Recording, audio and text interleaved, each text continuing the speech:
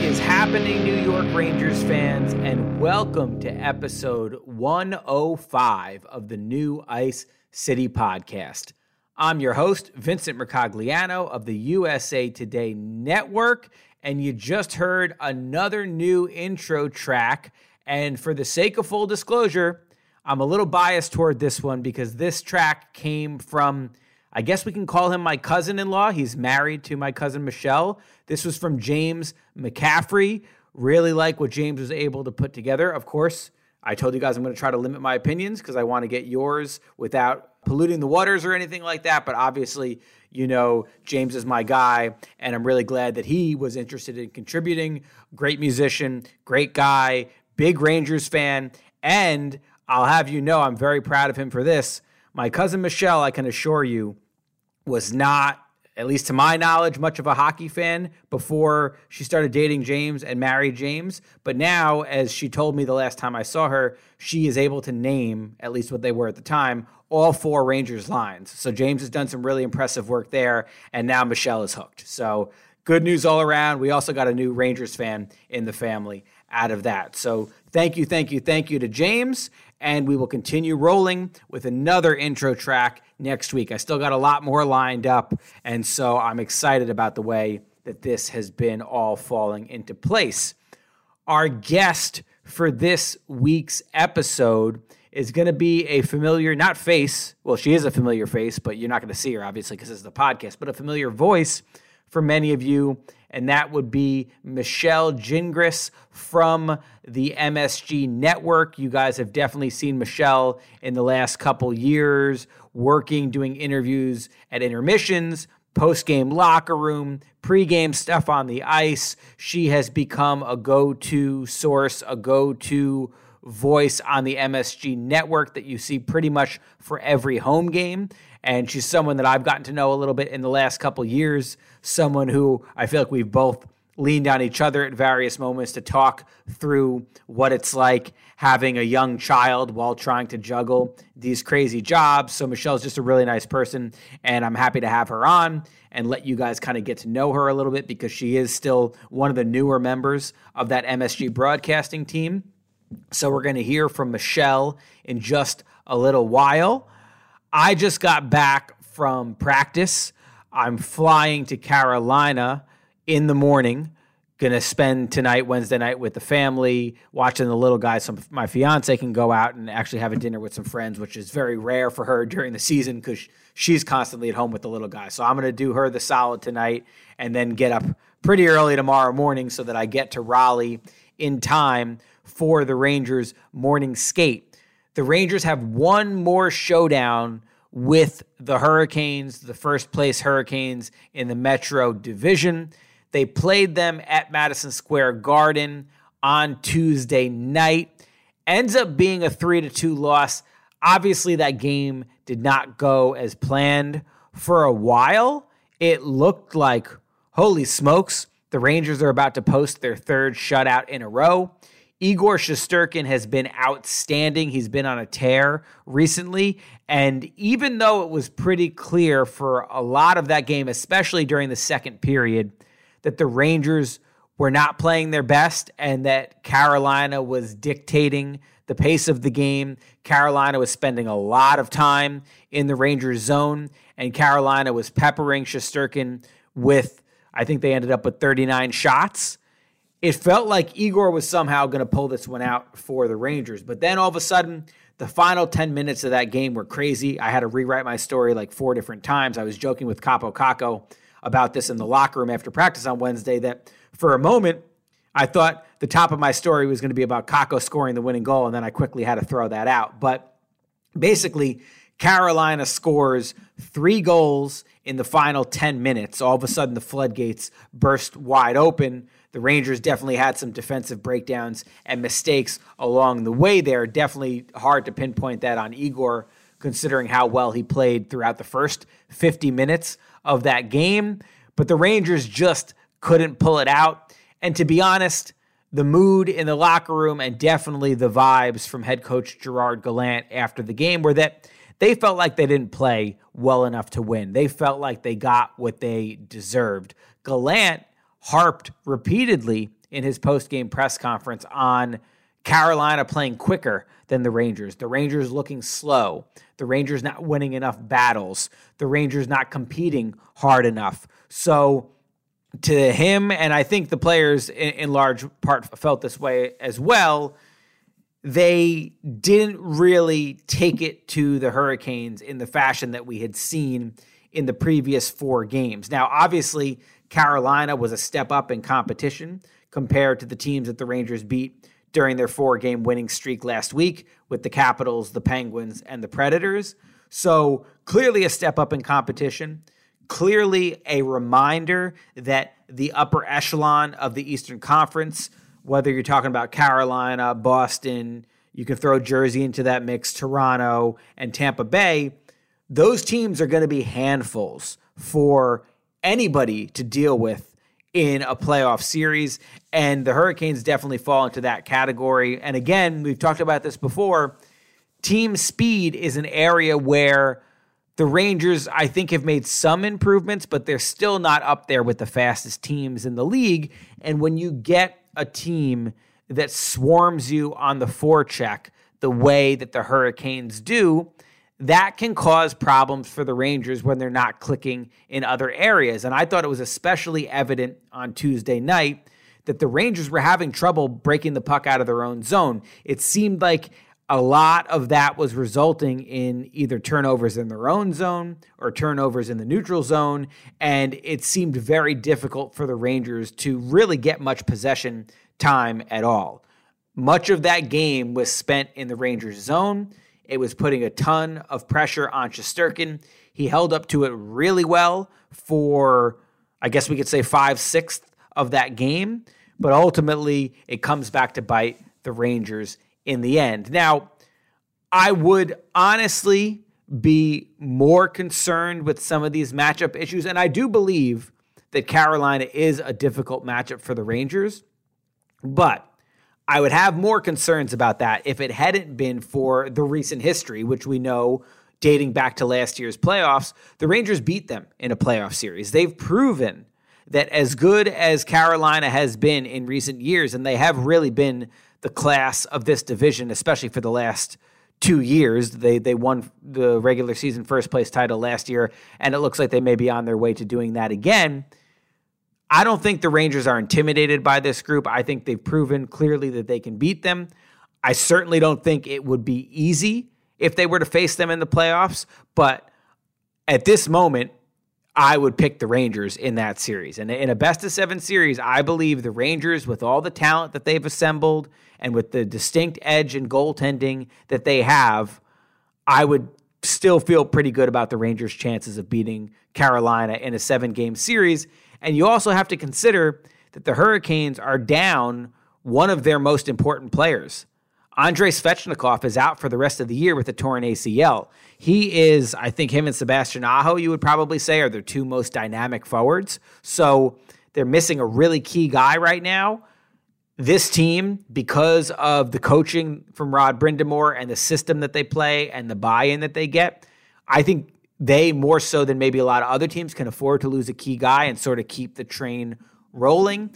But talent-wise, the Rangers are clearly the better team, and the Rangers have proven that they can beat this team. So I certainly don't think that this is any reason to hit the panic button. That was the message from Jacob Trouba after the game as well. He clearly noted, hey, we didn't play well enough. We didn't win enough battles. That was definitely a point of emphasis, I think, that they heard from the coaching staff and then was repeated to us after the game.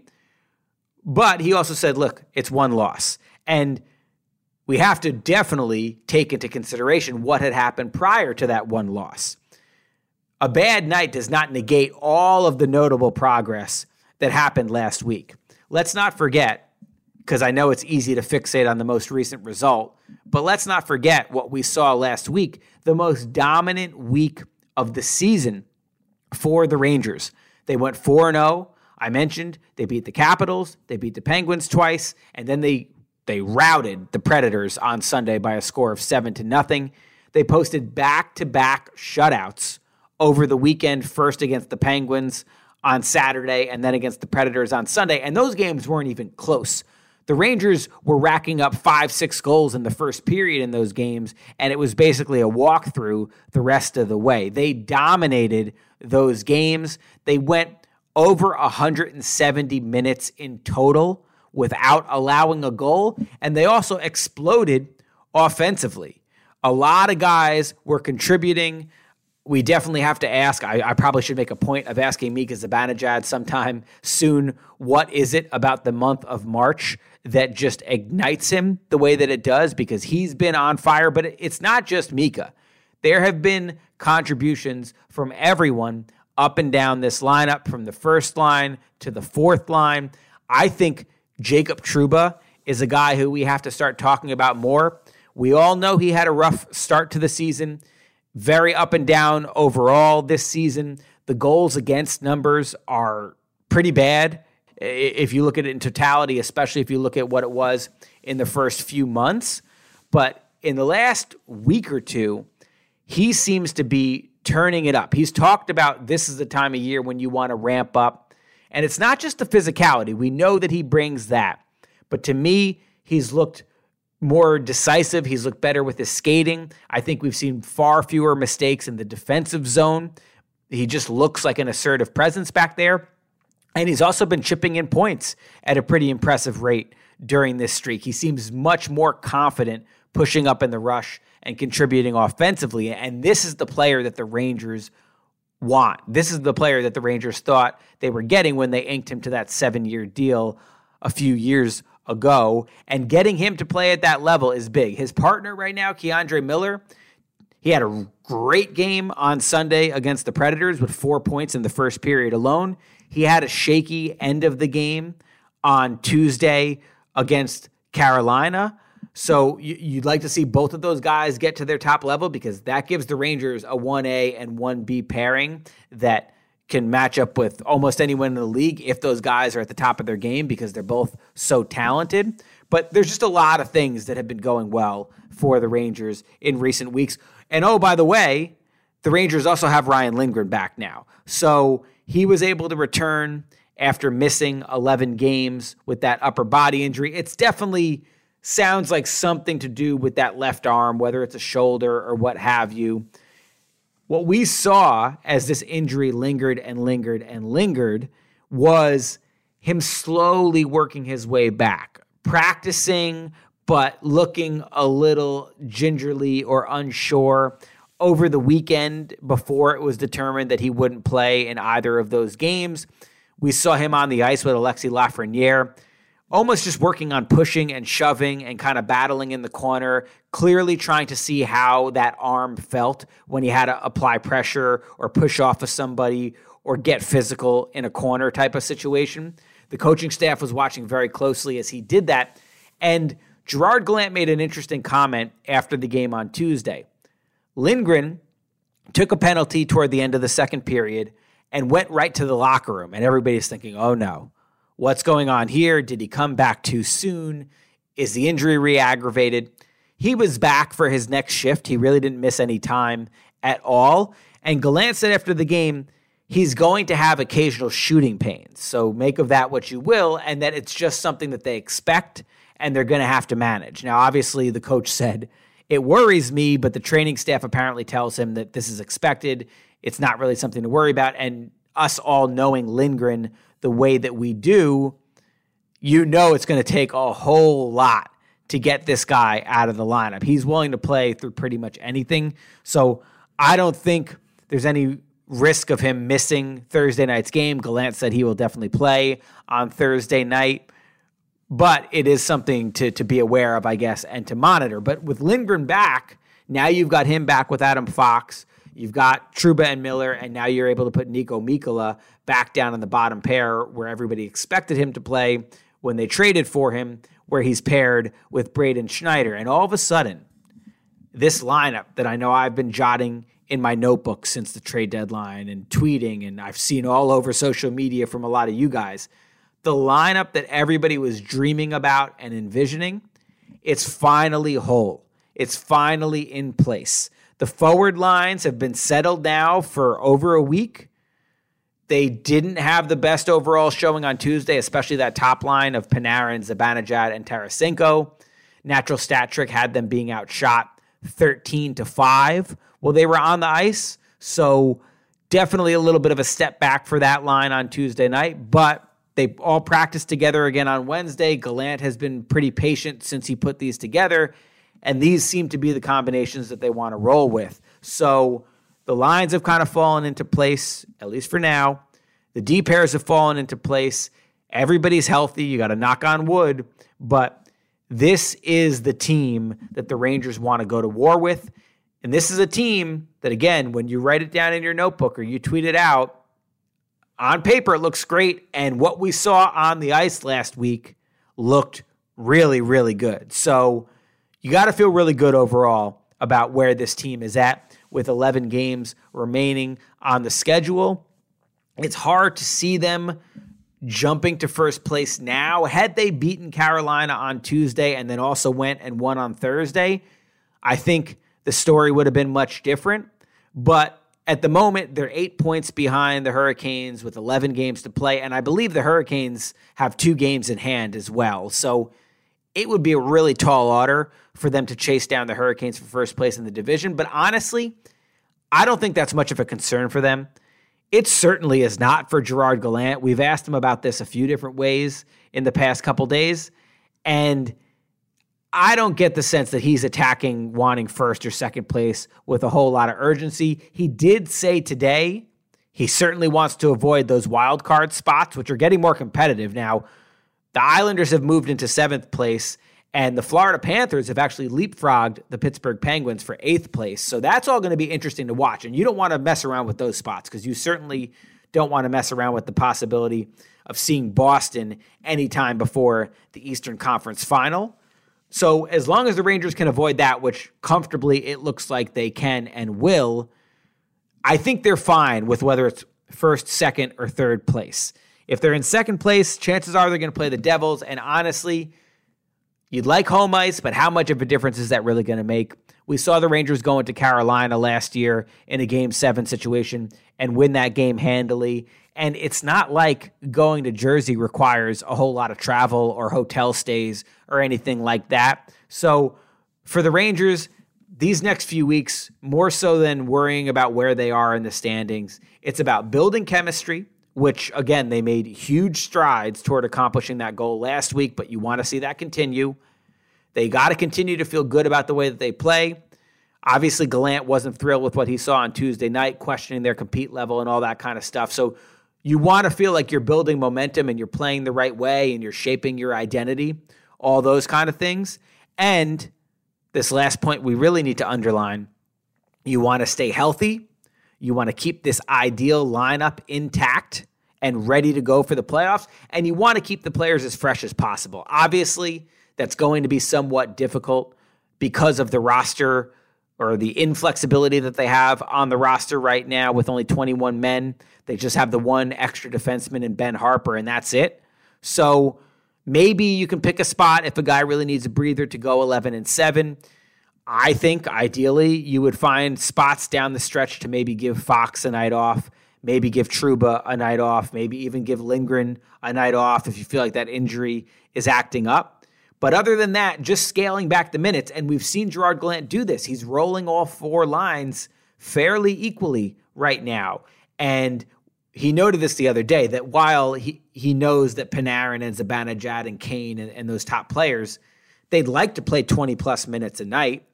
And, of course, as a coach, you want to give them that. But it's also the prudent, wise move to try to keep them in that 15, 16-minute per night range as much as you can in these last 11 games. Obviously, it's not going to happen every night, but I think the more the Rangers can do that, the more they can give these guys little breathers here and there, shave a few minutes here and there to keep them as fresh as possible going into the playoffs. That's an important thing for the Rangers to concentrate on right now. In my opinion, more important than it would be to, let's say, get into second place. As long as you're in the top 3 in that division, I think you're going to be okay. And I think you go into the playoffs and you take your chances, because I'm not even sold right now that it would be better to play Carolina or it would be better to play Jersey. Both are tough opponents, but I also think the Rangers can beat both of those teams. So that's where they're at right now. Overall, again, got to feel really, really good about where they're at. That 4-0 week was just what the doctor ordered. And now we've seen what this team is capable of. We've seen not just glimpses, we've seen fairly complete efforts where they dominated an opponent, and you're able to sit back and say, okay, this is what Chris Drury had in mind when he pulled off all these trades, and we'll take our chances against pretty much anybody once the playoffs roll around. So that's where we're at with the Rangers right now. And now it's time to pivot. We're going to get to our interview with Michelle. And then after we talk to Michelle, I'll be back, as always, as we do every week, to answer some of your Twitter questions.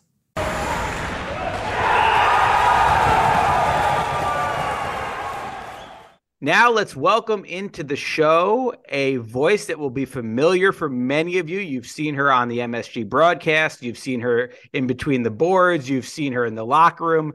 That would be Michelle Gingras. She helps cover the Rangers for MSG Networks, and I've been wanting to have her on for a while. I'm glad we're able finally to do it today. So, Michelle, how are you doing? I am great, Vince. Thank you so much for having me. I am a big fan of the show. In fact, when I first started covering the Rangers a few years ago, which was like in the COVID pandemic, your podcast was one of the ones that I listened to just try to familiarize myself a little bit. And we've talked about that, you and I, before, just the last couple of years and how different it was covering the team then as opposed to now. So early on, just trying to learn the nuances of different players and understand, from someone who had been covering them for a little while. Your podcast was one that was on the list. So I'm glad that I finally get to be a guest. That's awesome. I'm glad to hear you were listening. I hope I didn't bore you to death at any point, but nope, all good. I'm still coming back for more. All right, good. Glad to hear it. Well, I got a few things I want to ask you about, but you just touched on I think what could be an interesting conversation right off the top is you started this job while COVID was going on. And so what was that like for you? Because the importance of your job of being able to talk to players, whether it's in between periods, after games, a lot of times emotions are running high. It's important to build some kind of rapport and relationship. But with the COVID restrictions, it made that all much more difficult. So what was it like for you adjusting to a new team and a new position while all of that was going on? Yeah, I mean, that was a whole new challenge. Obviously, during COVID, everyone kind of faced those challenges as well. I mean, you remember the Zoom press conferences that we did, empty arenas. It was very eerie at first. I remember just, how you could hear everything on the ice. That to me was so strange. I guess like when it started, yeah, it was definitely a challenge. I mean, you just nailed it. Like, relationships are so important in this industry, and just with when you're trying to create those relationships, gain trust from players, help them know that like make them feel comfortable talking to you, all of that. And with COVID, I was across the arena. We would actually look at two different cameras. I wore a mask, so the players like couldn't even see me. They were on the bench. I was literally across like at a table that doesn't even exist anymore. That was just where they had me, as like the little perch for that season. And I would look to one camera at one side of the rink. They would look to a camera at the other side of the rink. And I would ask them three questions, and they were great. Honestly, like it was really hard to, I think, kind of get past a lot of those surfacey level questions when I first started, because they just didn't know who I was. They didn't know where to look. It was just very different. And we didn't have practices to go to. So literally it was just kind of this new person that they had never really associated with before, trying to get to know them and ask those questions in the intermissions and things like that. And then also in the COVID year, this might be in the weeds a little bit, but there was like one broadcast basically for each game, essentially. So I would not only interview Rangers players, but I would also interview whoever the other team was. So like the Penguins come in town, you're interviewing a Rangers player in the first intermission, but then for the Penguins broadcast back home, we're interviewing Sidney Crosby in the second intermission. So it was like a lot of back and forth between different teams. All right. Apologies, everybody. We had a brief little technical glitch there, but I think it's hopefully sorted out. Fingers crossed. So let's pick back up where we left off. And sure. I guess where we can kind of transition, because we talked about your start at MSG and everything that we were going through at the time with COVID going on, and how that kind of made things more difficult. But your journey here in the first place. Now, I know you spent some time covering the Tampa Bay Lightning, but I'm Mm-hmm. curious about, how you got into hockey and what the journey was for you that led you to New York and led you to MSG and the Rangers. Yeah, sure. So I actually started my career in San Diego out of school. I was right in that era of like when digital reporters were becoming a thing, like newspapers were looking to kind of increase their online traffic and to incorporate video. And I kind of graduated right when that was becoming a popular thing. So the first job I had was with the San Diego Union Tribune, and I was a digital sports reporter for them. So I would do stuff for the website, like digital videos and things like that. And then also we had a cable news station. So I would do like sports reports and some morning show work and things like that for them. Covered predominantly the Padres when I was there. I covered some San Diego State men's football and basketball, a little bit of women's basketball as well, some high school sports. It was a really good, I mean, I was so young. I was right out of school, like I said. So it was a really big market to start in, which was good in a lot of ways, but also like very intimidating, I think, when you're that young, trying to find yourself and establish yourself in such a seasoned market. But great sports town, loved living in San Diego, was a really great experience for me. And from there, as you mentioned, got a job with Tampa Bay Lightning. I started working for their TampaBayLightning.com as their like hockey web reporter. I did that for like a year and a half. And then it wasn't called Fox Sports Florida at the time. I can't remember what it was before it was Fox Sports Florida, but they had an opening to do basically sidelines as well. So I did kind of like a hybrid role for the remainder of the 3 years that I was in Tampa. And that was just doing both online work with TampaBayLightning.com and then also sideline work for Fox Sports Florida. And that was awesome. That was my first kind of, experience covering hockey at all. And even having grown up in Tampa, it's no big secret that it wasn't always the hockey town that it now is.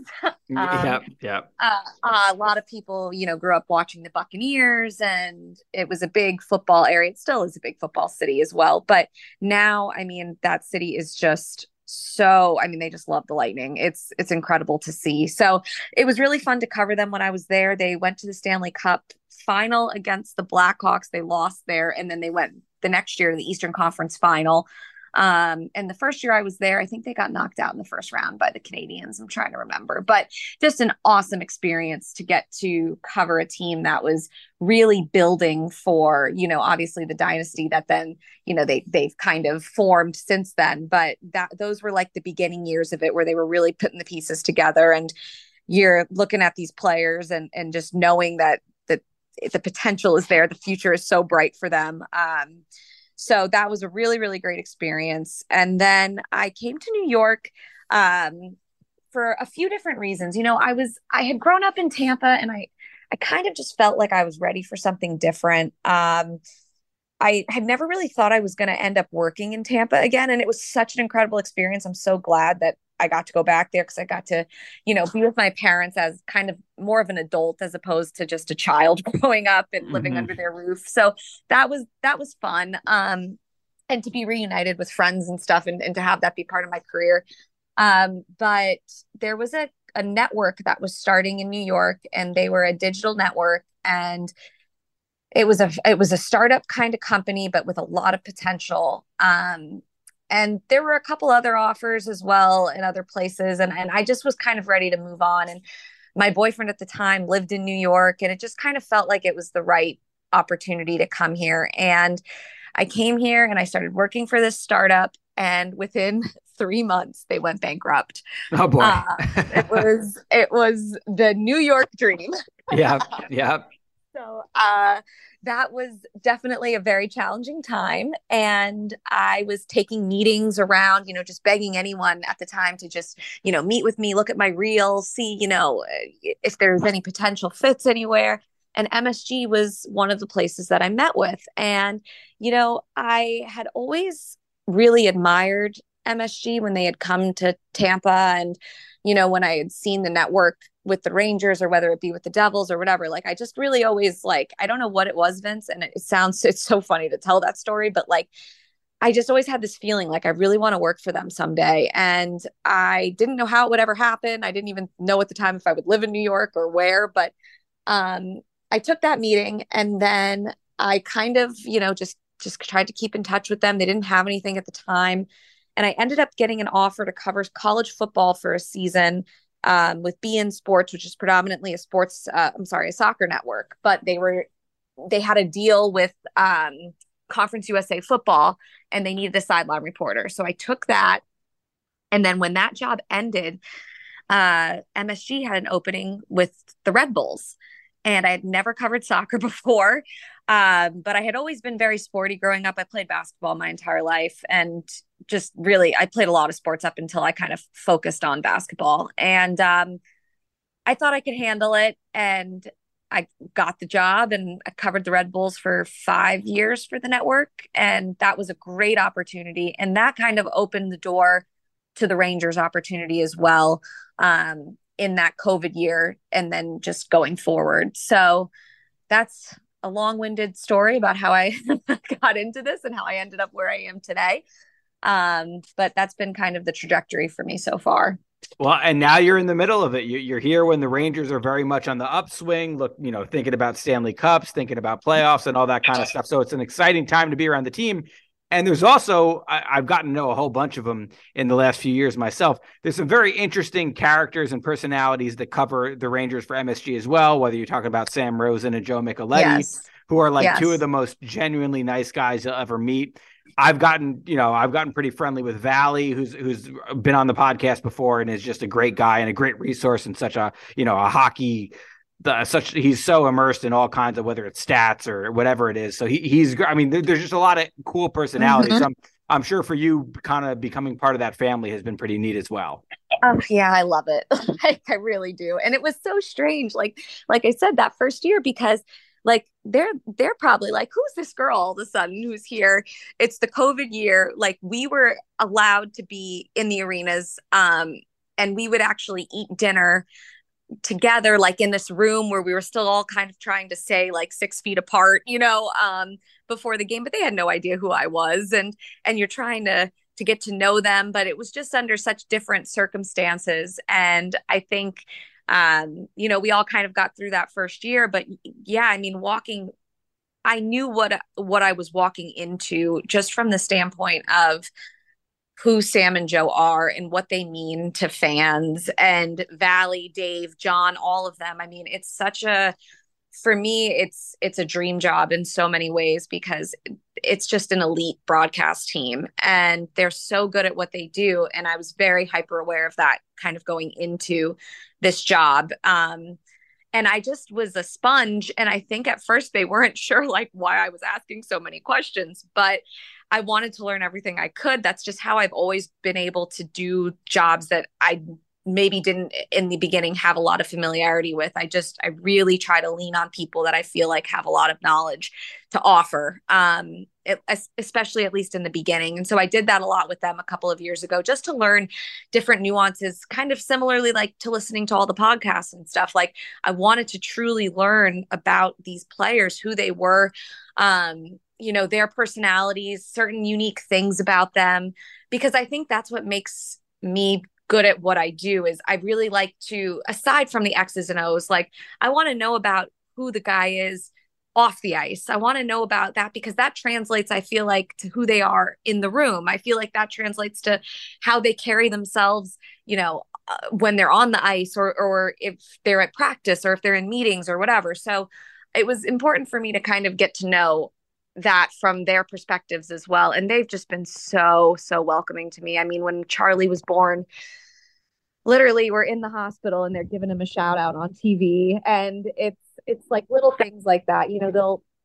They do things like when I do an interview, it's little things, but when I do an interview with a player coming out of the intermission, Joe will be the first person to say, yeah, Michelle spoke with Tyler Mott. You know, he said a really great thing about this and that and that. So it's like little acknowledgments and things that really do mean a lot and make you feel like you're part of the team. Dave Maloney is incredible. I just love him. I adore him. He's such a great person and has such great insight as a former player. And sometimes when I'm like in the studio and I'm like, okay, should I ask the question like this? Do you think this makes sense? He's like, Michelle, keep it simple. Like this guy, just keep it simple to him, like be direct. And Yeah.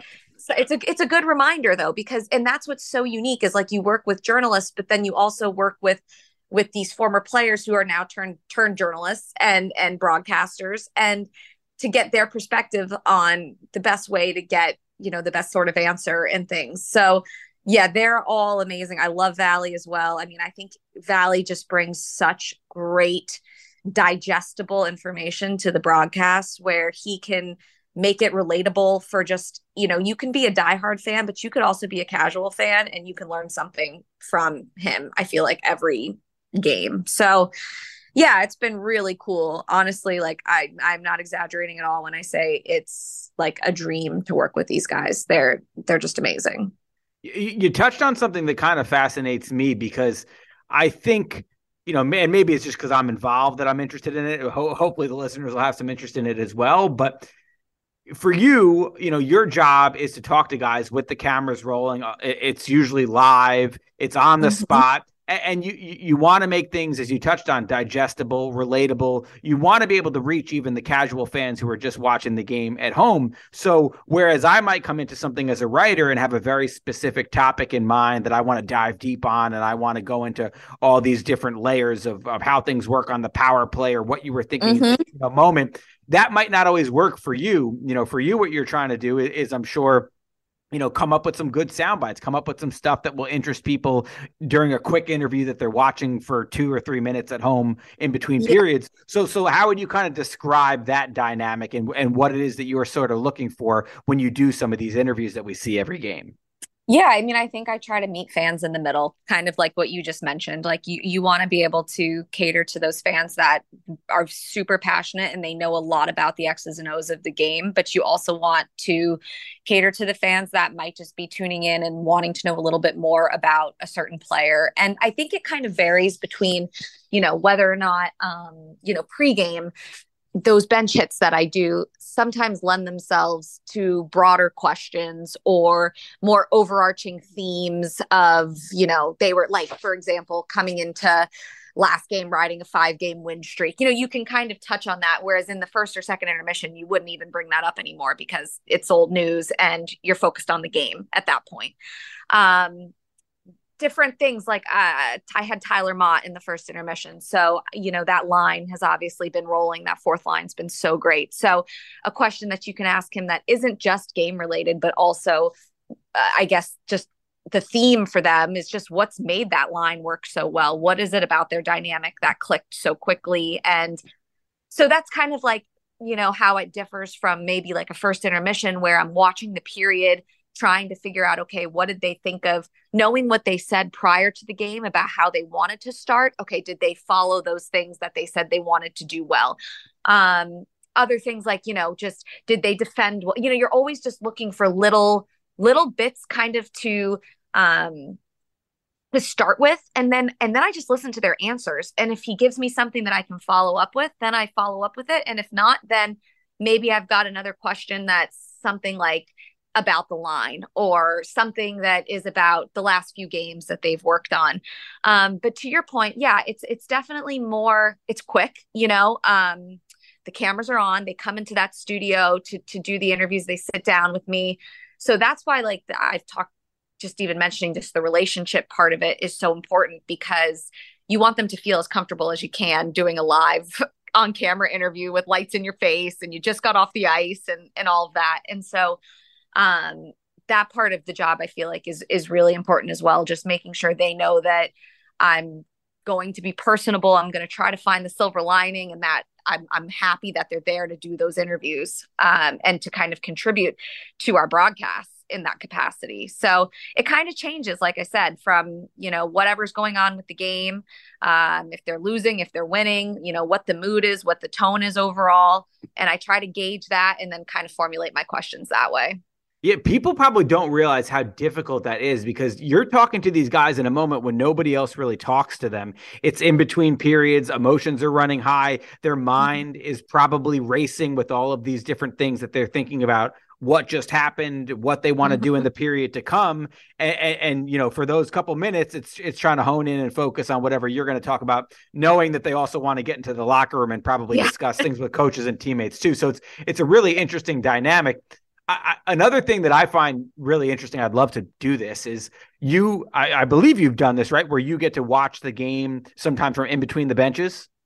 Oh yeah, so I haven't watched the game in between the benches because Dave Maloney usually does that. Okay. Or John, but I do watch, and I mean that's a whole nother. I always love listening to Dave come off the ice because he's always got a comment about, the last couple of games, especially like when they opened up against Pittsburgh and then again another huge shutout, and then even last game, like just even the differences that they were talking about, he sees, that he notices on the ice, when it's chippy, like what he notices from the players, the things he hears, the conversations, all of that. Yeah. I mean, it's like to be a fly on the wall in that position it's such a cool, unique aspect to have and perspective to get to bring.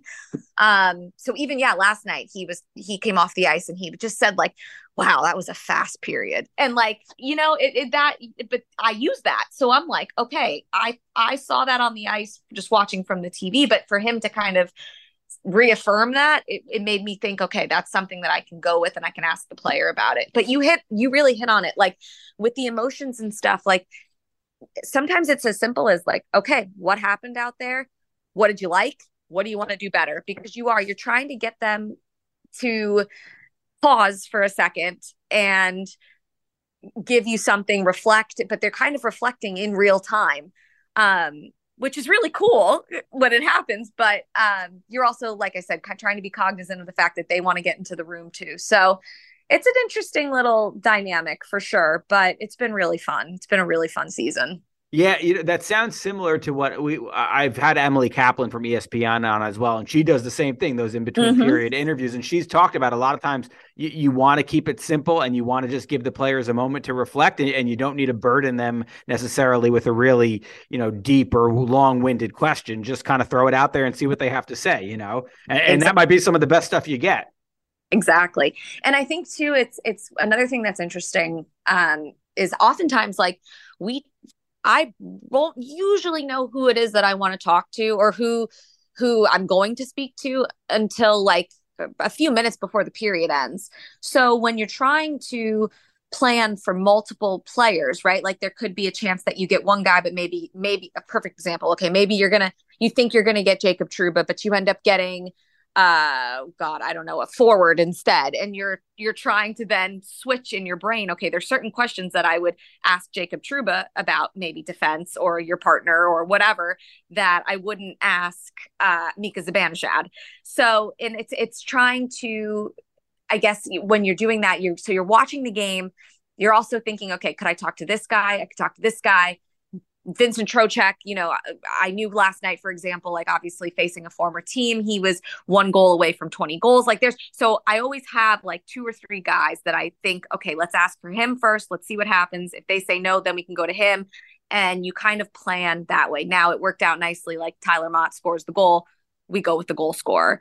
But yeah, there's a little bit of like, what you mentioned with what Emily said as well. Like you want to be, sometimes I think we get really caught up in our own heads about wanting to ask like the perfect question. And sometimes it's just the simple little what happened that gives you the greatest bite, Yeah, especially, depending on like as you get to know the players more, which guy, if you throw a reflective question out there like that, which guy is going to really probably go in deep and which guy, you might want to give a question that's a little more specific to. So that's another part of it as well.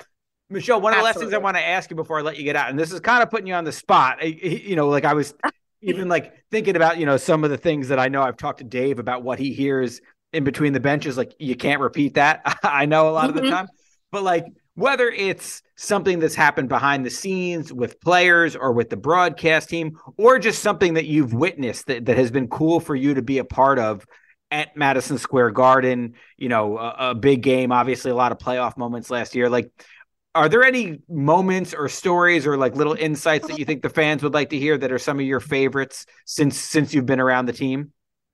Oh man. Yeah. I think for me, like one of the coolest moments and nights was Hank's retirement night. I mean, to kind of be up close and personal for that, to see the behind the scenes work that went into it, to just see, you know, to watch Sam's preparation before he went out there to deliver the speech, and um, to do interviews with all of, like, we had like Ryan Callahan, Dan Girardi, Kevin Weeks. We had a lot of fun that day, and I got to do interviews with all of them, and it was in front of fans in the Hulu Theater, and it was just really special to see the passion and the love for Hank, not just as a player, but what he meant to New York in general. Um, that was a really, really, like, that's something I'll never forget in my career. That was like so cool. That was, cool isn't even the right word. It was just incredible to watch that banner be raised, to how loud it was in there. I mean, it was spectacular. I And guess like, they really did that. Like they oh, it was everything that amazing. they did with that night was done to the T. And obviously he's beloved in this town and beloved by Rangers fans. And you were right in the middle of it. So yeah, I would imagine that must have been really cool to Yeah, experience. that was so special. And I guess I mean, with Sam and Joe and Dave, and we meet every game before to have our meetings, and I just like, it's not so much a secret, but they're just so prepared. Like, but they deliver as if they're so, like, they're just having a conversation with you. And it's really, I mean, that's just such a gift as a broadcasting pair, to be so relatable and able to connect with fans the way they do, and to watch Sam's preparation before the game, and it's just yeah, it's pretty remarkable. It's not really like an inside story, it's just an observation that I've had over the past couple of seasons. But I don't know, you're gonna have to ask me that one again if there's any other funny Yeah, stories. I can't no, think of anything, no, but there those definitely are. yeah, but those are good stories too, and I've touched on it before because we've had both Sam and Joe on the show, so I've talked about getting to know them and that kind of stuff. But we poke fun at Sam a little bit because in these press conferences, like on a practice day, he doesn't necessarily have to be there, but he's always there and taking notes and vigorous notes, and we joke with him Mhm. a little bit about it, but. He is so into it. He's so passionate about it. Loves it. Same thing with Joe, and they're also just such, like, for me from the start, and I'm sure you had the same experience coming onto a new beat, being at the time I was like the youngest guy in the room, and you're trying to feel things out and you're trying to figure out the best way to do this job, and to have them just come over and ask you about yourself or try to make you feel comfortable or remember these little things about your family or whatever. I mean, it just really, Yeah. really helps. I'm sure you felt the same way when you're coming into a new job. It really helps make you feel at home. And those guys have been so good to me, and I know they've been so good to you as well. Yeah, absolutely. You froze at the end there, but yes, I agree with everything that you just said. And that's the biggest difference. I mean, to come in that first year, in the COVID year, and then in the second year, I was pregnant, and so then that's a whole different kind of challenge that you're trying to navigate, just a pregnancy while doing your job. And I think if they hadn't been as kind and welcoming and just amazing as they are, it would have been really difficult. And instead, it's been such a pleasure to work with them. So yeah, nothing but love for all of them. Next time we'll have to do an episode on trying to navigate these jobs while having a With newborn. children. Yeah, yeah. That would spark a whole Yes. other conversation. Yes. I know you got the little guy waking up from a nap soon, so I'm going to let you go. But Michelle, thank you Thank so much. This you. was fun. I'm glad we got to do it. Happy to do it, Vince. Thanks so much for having me.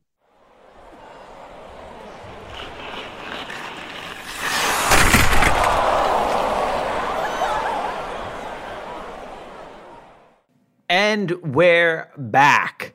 Thanks again to Michelle for taking some time to come on the show. I know she was working around her son's nap schedule, and that can be tricky, but it worked out just fine, it seems like. I think he was waking up right after we finished the call, so pretty good timing there. And hope you guys felt like you got to know Michelle a little bit more there. She's a really nice person. Got to know her a little bit in the last couple years.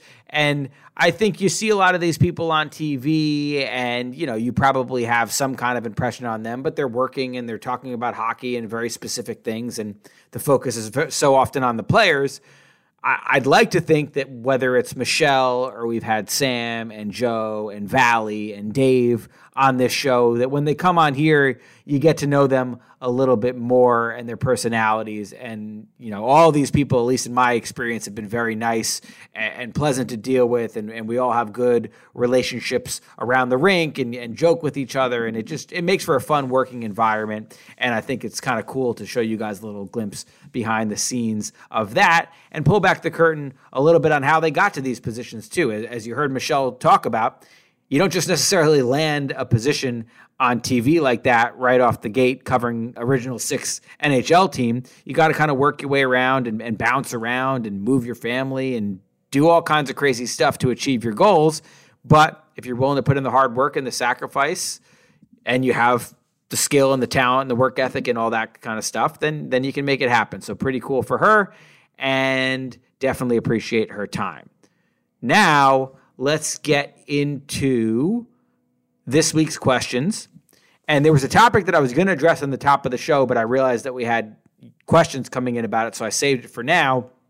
And we'll start with this one from Cup of Coffee, who wrote, GG switched up the power play yesterday. Do we think that stays intact? I loved Zibanejad, Fox, Panarin, Kane, and Kreider, with Zibanejad in his dangerous spot on the wing. They didn't score, but had some looks, I thought. Well, Cup of Coffee, I've got great news for you.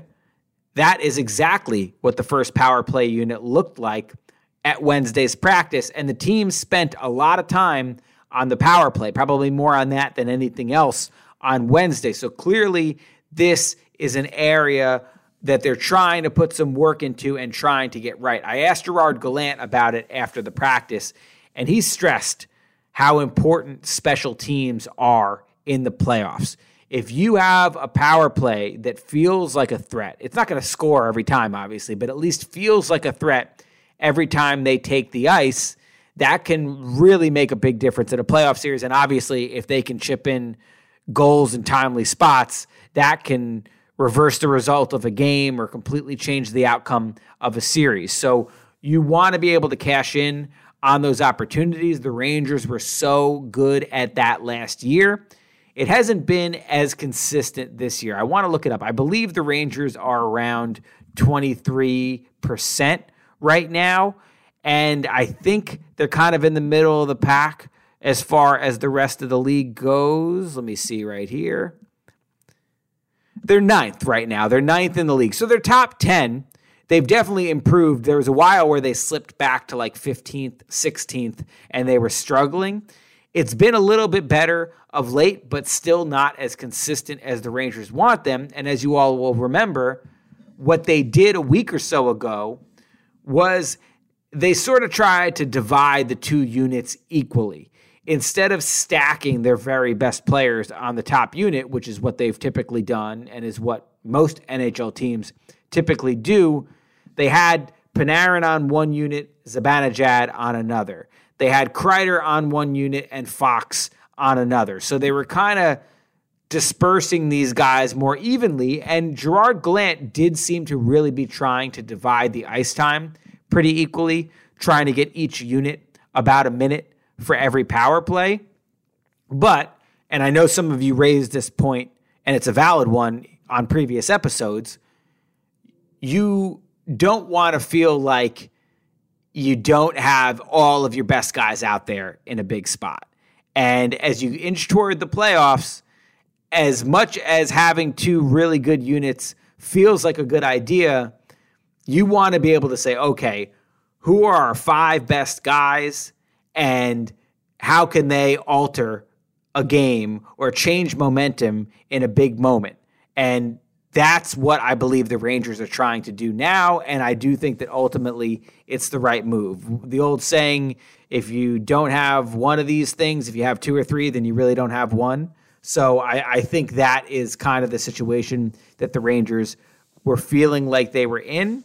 And any top unit, as much talent as the Rangers have overall, any top unit that doesn't have Kreider at the net front and Fox at the point is not really a top unit. And any unit in my mind that doesn't have both Zibanejad and Panarin, who have both been such great power play players throughout their career, also isn't really a top unit. So getting those four who have had great chemistry in the last 3-4 years together, getting those four on the top unit needs to happen. Those guys have clicked at a very high level in the not so distant past, and you have to believe that they'll be able to rekindle that. The fifth spot is interesting, but I think Kane makes sense for a few reasons.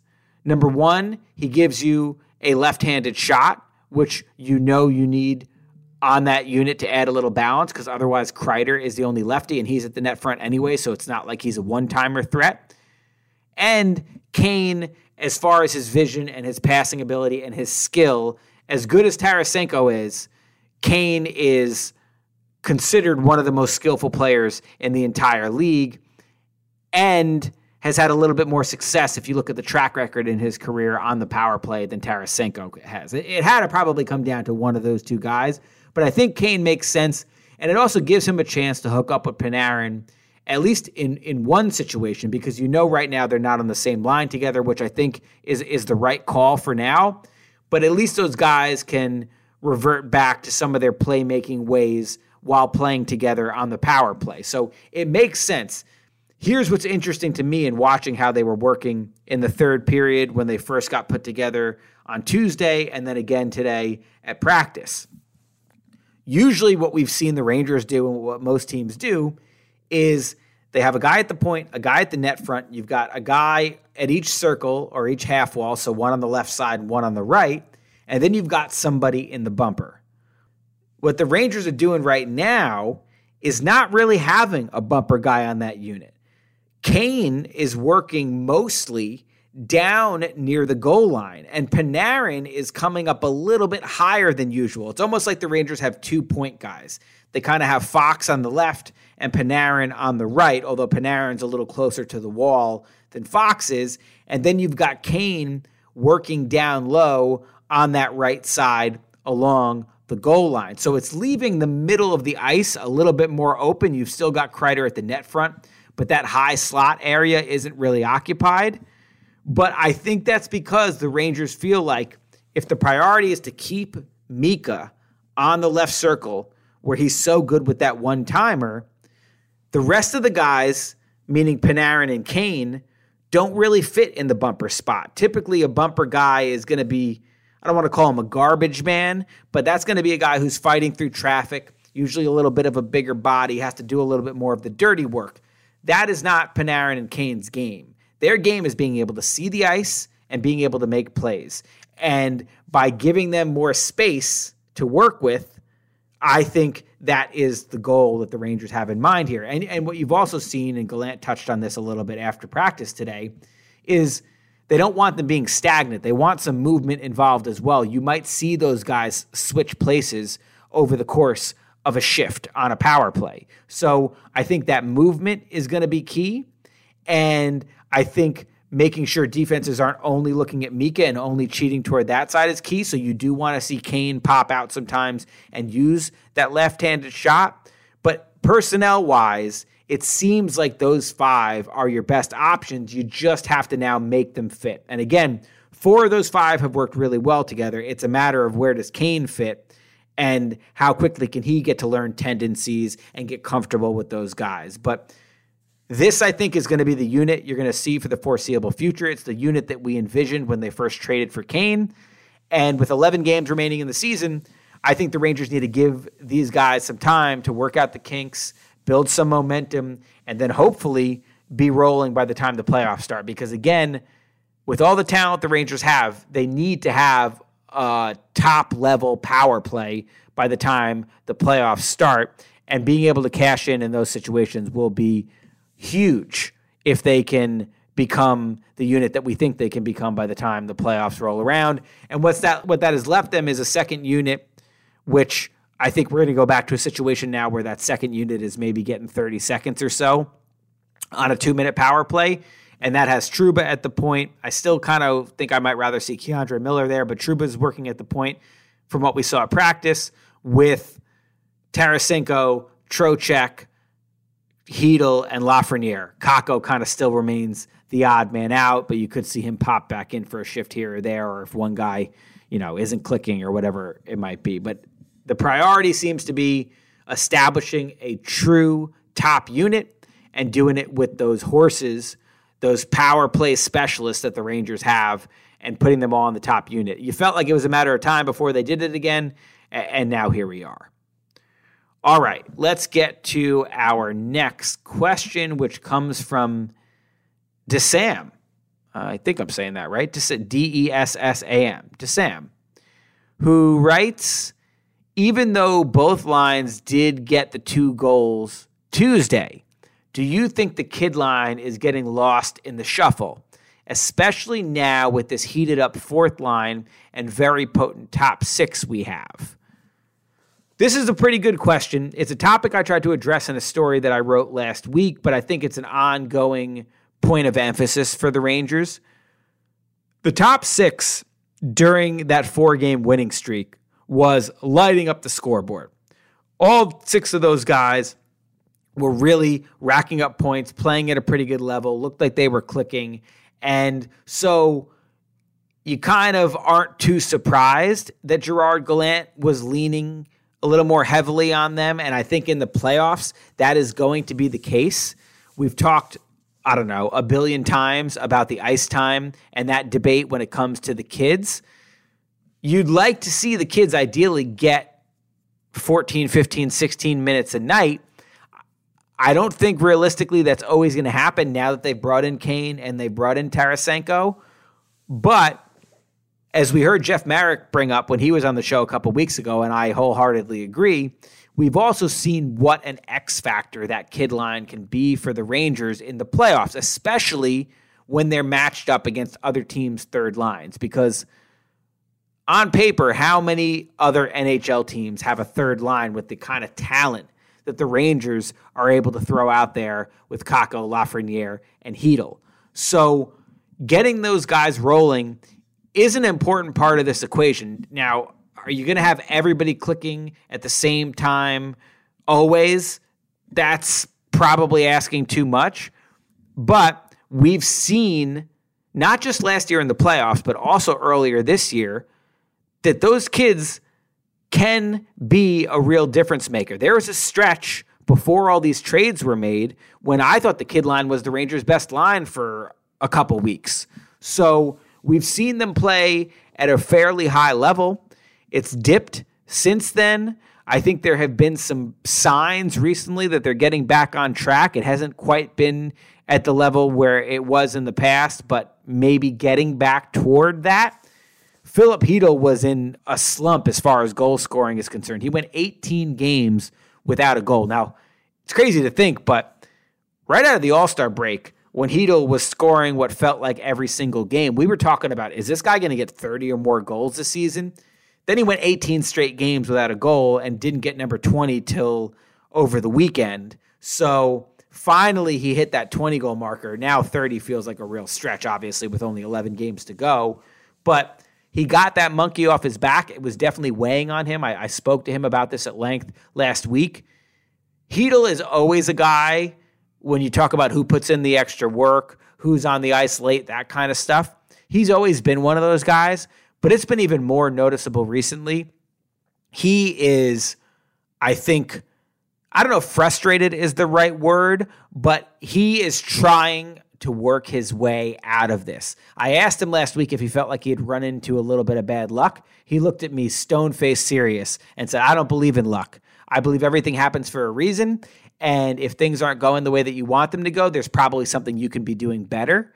And that is very much the vibe and the feeling that I'm getting from him right now. Once again today, I'm leaving the locker room after having spent 20, 30 minutes in there talking to various players after practice. And just then, who's coming off the ice as the last guy but Filipino? So said hi to him quickly in passing. But he's clearly feeling like there's more in the tank and is working his butt off, I can tell you that, to try to make it happen. So it's not for lack of trying on Hedo's part, but it seems a little streaky with him. It just seems like there was a period where everything he touched turned to gold, and now it feels like he can barely buy a goal. So you're hoping that maybe that goal that he scored over the weekend, I think it was against Pittsburgh, if I'm remembering correctly. They're all kind of blending together, but that goal that he scored over the weekend starts to get him back on track. I thought the kid line definitely had some good shifts in that game. It might have been Nashville, I think, actually, where he scored. But it feels like, as you touched on, they've kind of become a secondary piece after those top two lines. And again, part of that you expect because of all of the star talent that the Rangers have at the top of their lineup. But you also do want to see the kids engaged and feeling like they're an important factor, because I think that's part of this too. Confidence and how they feel about themselves is so important for, I think, the way that they play. I really believe for them, more so maybe than some of the veteran guys, it translates on the ice that way. And when they're playing with that extra edge and that extra fire, and they're contributing and they're feeling like they're an important part of every game, I feel like that's when you see them play at their best. That's why they were so good in the playoffs last year. And so for the Rangers to accomplish their ultimate goals, they're going to need all four lines to be rolling pretty well. They've got, I think, a great look of a lineup right now. All four of those lines look really good and have played really good at various points in the last week or so. But yeah, the kid line compared to the other three feels like there's more to get to. You know what I mean? There's something to unlock there for them, and that's something that you're hoping you'll see them do in these next few weeks. I talked, last point of this I'll make is I talked to Kako quickly today, and he was kind of like, finally I got that goal number 13, which he scored at the end of the Carolina game on Tuesday, and I also got the sense from him that he's hoping maybe this gets him going a little bit. I think all those guys, it's hard for them not to think about where are my points at. They probably have certain goals in mind when the season starts about a number that they want to hit. And especially in the case of Kako and Lafreniere, they're not there right now. So I'm sure there's some level of disappointment with that, but I also think these guys have gotten better at fighting through that and not letting that get them too down. And that's part of the maturation process as well. So it's all development, maturation, whatever you want to call it, but it's all part of it for these guys who, yes, we still call them kids, and that's because they kind of are still kids. So we'll see where it goes with them. But to your larger point, yes, it does kind of feel a little bit like they've been lost in the shuffle, not quite playing at the level where they want to be, but they remain, in my opinion, a really important part of this team if they're going to have playoff success. All right, let's get to our final question, which comes from Greg Venuto, who asks, the team is skilled, but a bit short on depth and grit. How concerned should Rangers fans be? Greg, I'll disagree with you a little bit on the depth part of it. I think the depth of this lineup is the best that I've seen it in my time covering the team for sure. Now, if you want to talk about the fact that they only have a 21-man roster, or if guys get injured, who steps in, okay, that's probably more of a conversation that we can have. But the way the lineup looks right now, and the way that the lineup looks when everybody is healthy, I think there's plenty of depth right there. We've talked about the fourth line a bunch. Jimmy Vesey, Barclay Goodrow, and Tyler Mott as a fourth line is one of the better fourth lines in the NHL, in my opinion. Goodrow was on the third line on a Tampa Bay Stanley Cup winning team. Vesey has been a top 9 guy throughout most of his career. These are quality players who have bought into their roles right now and are really becoming a difference maker for the Rangers. So the depth, I think, is there, again, as long as everybody's healthy, and that's not a given, I know. But the depth, for me, is there. The grit part is, I think, a conversation that gets interpreted differently depending on who you're talking to. I wrote about this in my column last week.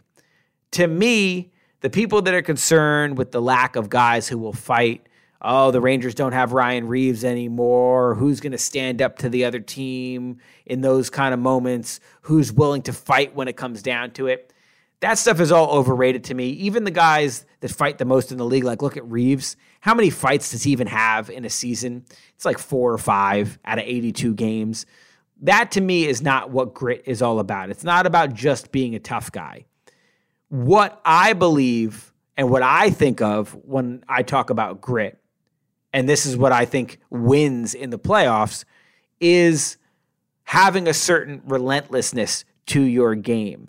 Getting under your opponent's skin by forechecking your butt off, by digging pucks out of corners, by being physical, not just to be physical, not just chasing hits to take you out of the play and then leave your team vulnerable to odd man rushes going the other way, but being physical when there's a chance for you to actually win control of the puck.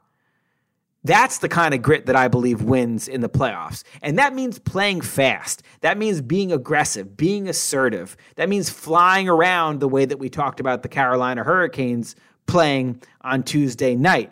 It means that the second the defenseman on another team gets control of the puck, that they're worried about you bearing down on them, that they're getting jitters about making the right pass because they know that you're going to be flying around in front of them and trying to cut off passes and create turnovers and that kind of a thing.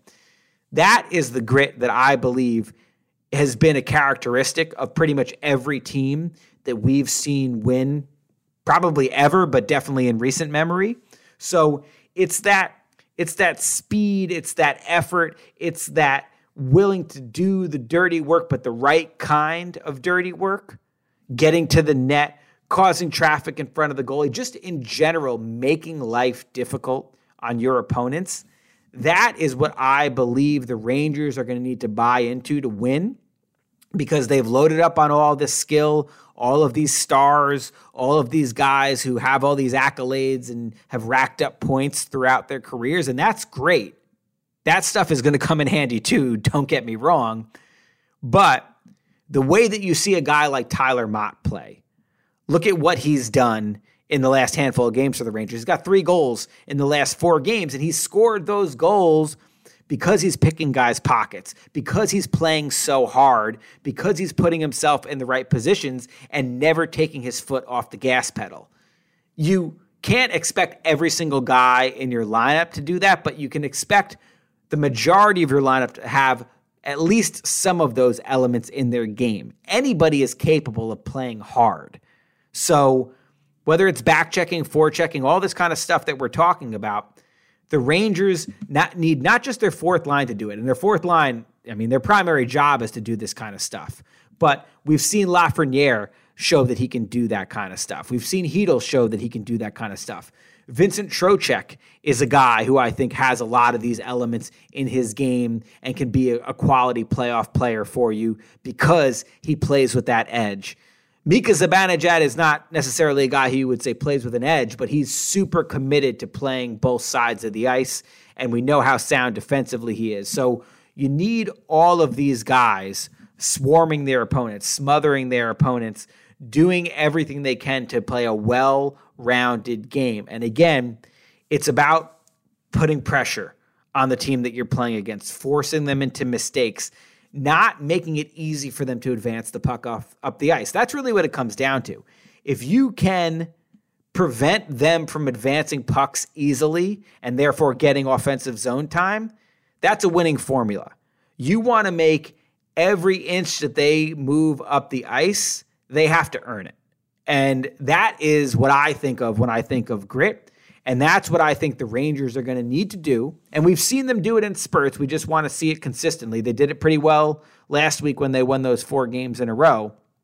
And you've seen even, you go back and you watch some of these highlights, I've seen some strong back checks from Patrick Kane and Vladimir Tarasenko. And if you're getting those level of players to buy into playing that style, that to me is a winning formula. So I'm not about the fighting grit, the unnecessary hits grit, that kind of stuff. I'm about the in-your-face kind of grit. I'm about the playing as fast and relentless as you possibly can, exhausting yourself on every shift. That's the kind of grit that I think is going to help this team succeed. It's going to help any team succeed, but especially when you have added all the skill that the Rangers have had, you need to have these other elements to be a well-rounded team that can match up against the best teams in the league. Because some of the lesser teams in the league, you can surely outskill them and you don't necessarily have to do all this other stuff, and you could probably still find a way to win the game. But if you're in a 7-game series against Boston or Tampa or Colorado, you're going to need to get buy-in as far as this gritty, all-out effort style of play. You're going to need to match those teams and do everything you can to force them into mistakes and make their life difficult. So that's what I think of when I think of grit, and that's what I think we would like to see as much as possible out of the Rangers. And again, I think we're seeing signs that a lot of guys are buying into that, and that is definitely an encouraging thing. All right. With that, I am going to conclude this week's episode. I really appreciate Michelle for coming on the show. I really appreciate all of you guys for taking the time to submit your questions and listen. And again, big shout out and big thank you to James McCaffrey. James, I definitely owe you one. Let's get together. I'd like to cook you guys a dinner soon. Really appreciate you putting that track in. For everybody else, we'll have a new track next week. I've already got communication going with a couple different people, just trying to make sure I have all my ducks in a row, but I've got several more saved. So we're going to keep that train rolling with the new tracks. I will check in with you guys on Thursday from Carolina. And of course, I'll be back next week with a new episode. Until then, take care, and I will talk to you.